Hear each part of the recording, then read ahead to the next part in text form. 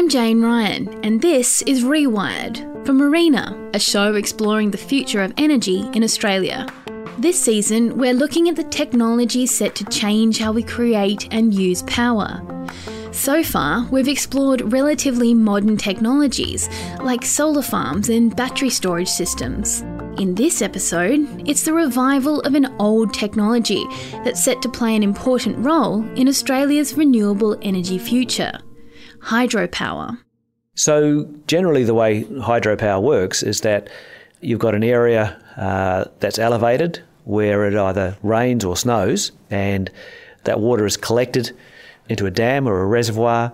It's released from that reservoir down either a tunnel or a penstock, which is a name for a kind of like a tube on the side of a hill, and it goes from that higher elevation into a power station where the pressure of that water from gravity is used to power a turbine, and that spinning turbine then powers a generator. That generator is the thing that produces electricity. This is CEO of Hydro Tasmania, Steve Davey. Hydropower has been used in Australia for decades, providing around 5 to 7% of our electricity supply. Tasmania alone has 30 hydropower stations and a long history in the industry. Before World War I, a company was set up here in Tasmania to make zinc.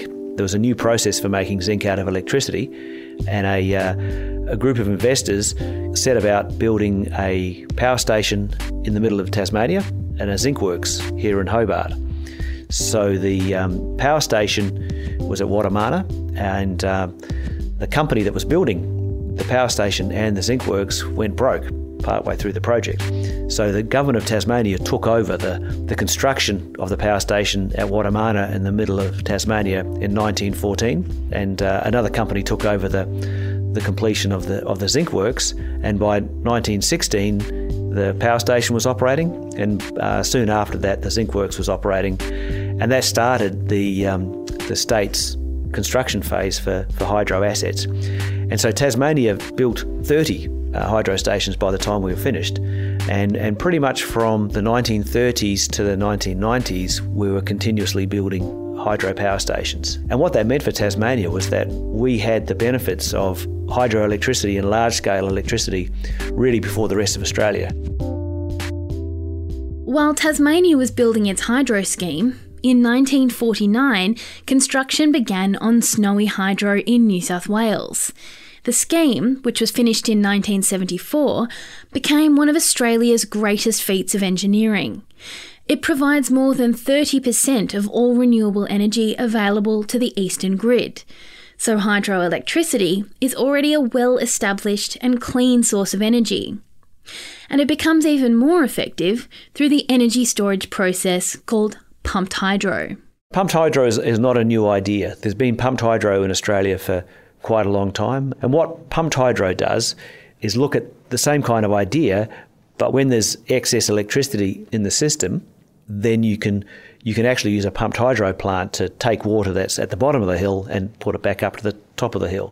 This means pumped hydro effectively works like a giant battery. During off-peak periods where energy is cheap to buy, the water is stored in the bottom reservoir and pumped uphill into the top reservoir. During peak loads, that water is then used to generate more electricity to send to the network. Some pumped hydro projects are also looking to power pumping uphill with nearby solar farms so that the water can be pumped uphill during the day when solar energy is abundant. So the same power station that generally would be used just to make electricity can actually run a pump between the amount of energy that's used to pump water uphill and the amount of energy that you get when you generate. There's losses there, but the losses are relatively minor compared to the benefits. And why this is so important is that the pumped hydro that's been in Australia for up until now has been used to basically make sure there's a little bit more capacity in the system at peak times, but it hasn't been used nearly as much as we see pumped hydro and storage in general being used in the future. So, pumped hydro is set to play a vital role in the future of our energy market. There are projects across the country that are looking to take advantage of this technology, like Snowy 2.0, an expansion of the original Snowy Hydro scheme. There are also several pumped hydro projects being scoped in South Australia and in Queensland. Tasmania is also planning what they call the Battery of the Nation. The project is exploring how the state's existing hydro system can support the broader energy market in Australia. So those two things, the existing hydro system and the potential to build pumped hydro as a result, along with that great wind resource, mean that there's a great potential for energy investment here in Tasmania, and it's a very cost-effective energy investment because of that. And what we need to make that happen is to have more interconnection between Tasmania and the mainland. So TasNetworks, with the support of ARENA and the federal government, have been working on Marinus Link for the last couple of years, and they've just recently announced with their business case assessment that a 1,500 megawatt interconnector in 2027-2028 would be a great investment for Australia. We're looking at a 600 to 800 megawatt pumped hydro plant. We've got three favoured sites, one at Tribute Power Station, which would be connecting to existing reservoirs, one at Rowallan, which is a lake in the northwest of Tasmania, one at Sathana, which is another lake in the northwest of Tasmania, where we'd be connecting those existing reservoirs with a new reservoir uphill from those reservoirs. So we're looking at those three alternatives, and we would hope that we can develop one of those alternatives to be a pumped hydro plant, 600 or 800 megawatts, in time for the 1,500 megawatt Marinus Link. And there's a whole lot of private proponents in Tasmania looking at wind farm development, and there's thousands of megawatts of new wind potential. When we've got these two new wind farms built, we'll have about 600 megawatts of wind generation here in Tasmania, but there's room for a lot more. There's thousands of megawatts of wind potential here in Tasmania. So when you add those together, going from 500 megawatts of interconnection to 2,000 megawatts of interconnection, another 600, 800 megawatts of hydro potential, thousands of megawatts of more wind, then effectively Tasmania has become a big new generator for the mainland. Tasmania is currently connected to the mainland through the 500 megawatt Basslink interconnector, and it's often at capacity. So the new Marinus Link interconnector will allow Tasmania to export its clean hydro energy to the national market. Australia's Chief Scientist Dr. Alan Finkel says pumped hydro projects like the Battery of the Nation are vital for the future of our network. We need larger scale storage such as pumped hydroelectricity to provide storage that can go from hours through to days, and the Snowy 2.0 is an example of that. We need to use interconnectors to bring the renewable energy from where it's available to where it's needed. We need to use distributed resource management to reduce the peaks of demand and match the demand more dynamically to the renewable energy supply. Part of that will involve digitalisation technologies and artificial intelligence technologies. Things like pumped hydro is very old technology. There's no real innovation in big pumped hydro schemes. This is CEO of ARENA, Darren Miller. It's just that we haven't done many of them. And in fact, we haven't built a plant in the last 30, 35 years in Australia.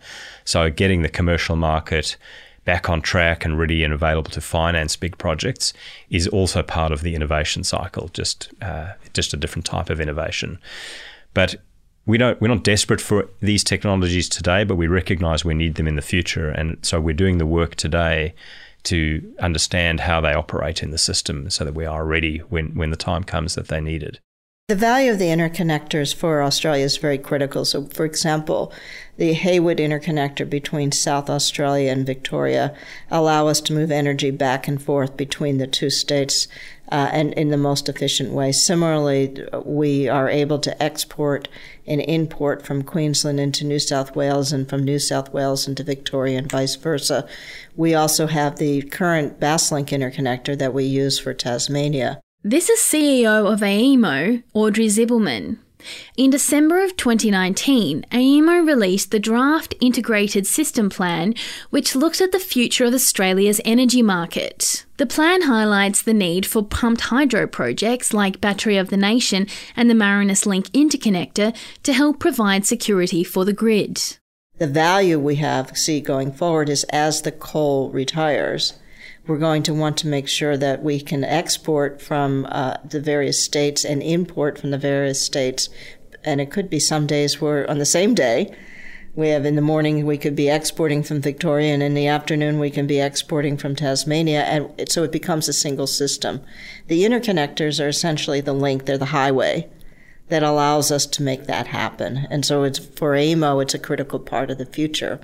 What I think is really important to understand is that when the coal plants might retire, as these resources get to the end of their technical lives, there are going to be issues that questions the owners have to make about how much they can invest.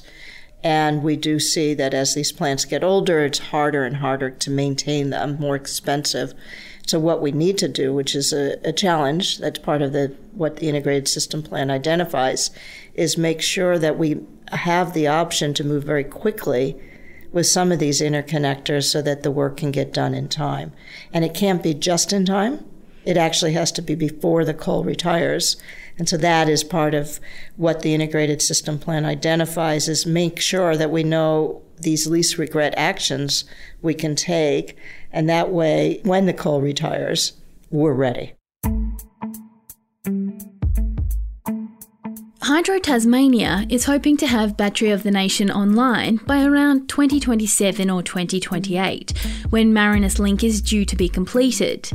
Steve Davey mentioned they're currently narrowing down the potential sites for the project. But you might be wondering, what's the advantage of Tasmania exporting electricity to the mainland when there are many potential projects that could be completed without the need for an undersea cable? The question about what's a cost-competitive set of investments is a very good one. So what's worth bearing in mind is that there's about 40 gigawatts of installed capacity across the national market. And most of that installed capacity is coal-fired generation that's reaching the end of its technical life and will close. And we've already seen the closure of some of these coal-fired power stations. So the challenge is quite big. What Tasmania is talking about doing at the moment is going from providing 500 megawatts into the national market to about 2,000 megawatts. Grid-scale solar, grid-scale wind, along with transmission assets and pumped hydro, that adds up to being something cheaper than doing something that's local, utilising the current network but using smaller scale storage and smaller scale PV. But there's going to be a limit to how much can be grid scale. The new power system that we're building will work quite differently. So while we're talking about Battery of the Nation, we don't see this large scale as being the only part of the answer. The other two elements are very important. Distributed storage and distributed generation are going to be an important part, and so is customer participation. The three things all go together. AEMO recognises the valuable role that pumped hydro will play in the future, and in July 2019 it published an insights paper outlining the importance of the technology to our energy transition. One of the key insights was that pumped hydro projects and new interconnectors become increasingly important as coal-fired generation projects are set to retire over the coming decades. Pumped hydro can provide months of generation capacity and offer long-term security to the network that can't be offered through batteries. One of the challenges going forward in the energy industry is as we're moving away from coal and gas and what we call dispatchable resources, the challenge is that we can't control the weather, and that's become our largest fuel resource. So what do we do, for example, when we had the bushfires? One of the most challenging things for us going forward is making sure that we have sufficient capability to use the wind and solar when they're available, but recognize that they're not available all the time. And when we think about it, for example, our experience this summer with the bushfires, during the time that normally when we think about heat, we think about there's lots of solar energy. But in fact, what happens, of course, with bushfires is the amount of dust and the darkness means that we don't have the solar energy available. So we're heavily reliant during those periods of time for what we have that we can dispatch with the coal and gas units. So one of the things we need to think about moving forward is when those coal plants retire and they're not there to back us up, what's going to be there. So batteries have an advantage because they're very fast reacting, but batteries have to be charged periodically, so they only last as long as they last.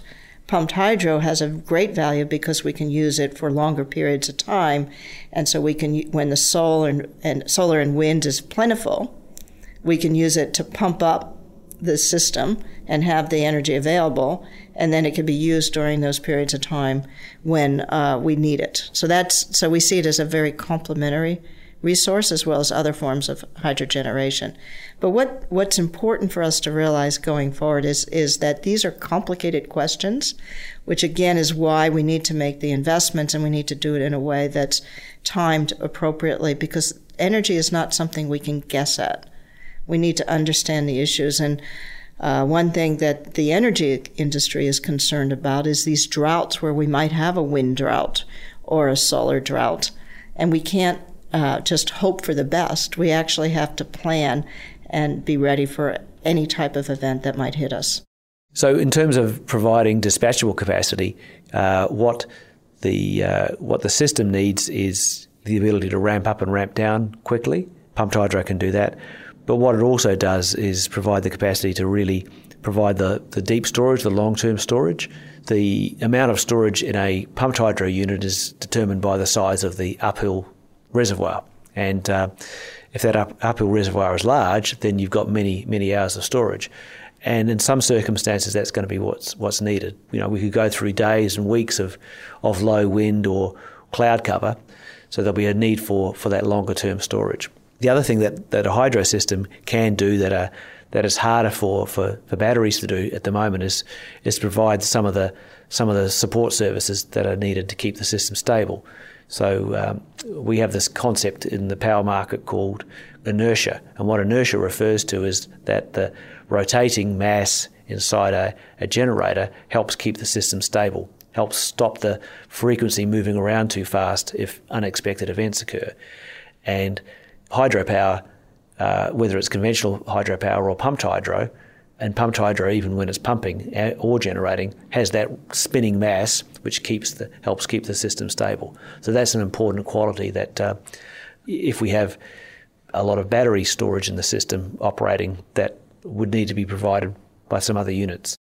You may have already picked up throughout this series that the stability of the grid is a key issue. As we build more renewable generation around the country, the need to connect and share these resources through the development of new interconnectors is vital. Here's Dr. Finkel again. Australia has vast solar and wind resources, and we're increasingly using them. In the last couple of years, the rate of rollout of solar and wind electricity in Australia, I'm not sure of the exact number, but I think it's about 3 times higher or more than the world average per capita. So we're increasingly aware of the importance of doing it. We've got increasing know-how on how to build large-scale solar and wind farms cost effectively.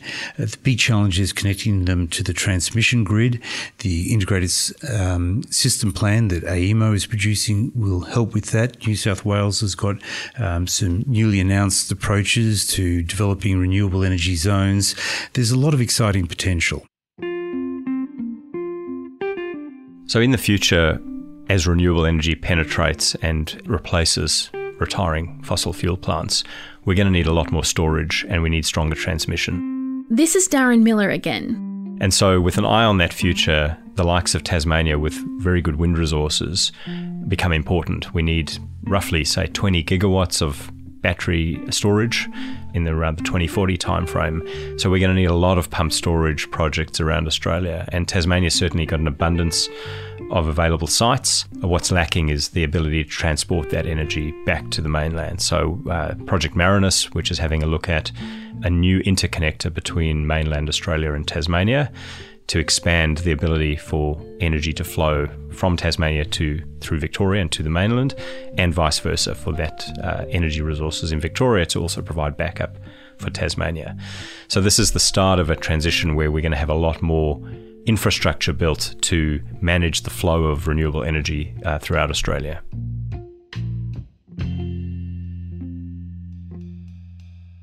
In the next episode of Rewired, making the transition to renewable energy may seem like a daunting task for many industries. But some manufacturers in Australia have already taken their first steps in that process.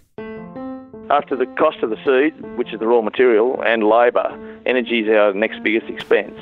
And we're talking, some millions of dollars a year we spend on energy every year. Rewired is brought to you by ARENA, the Australian Renewable Energy Agency. We're working to support Australia's energy transition.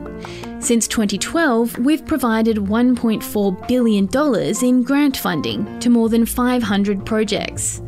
And you can find out more about the pumped hydro projects we've funded on our website, arena.gov.au.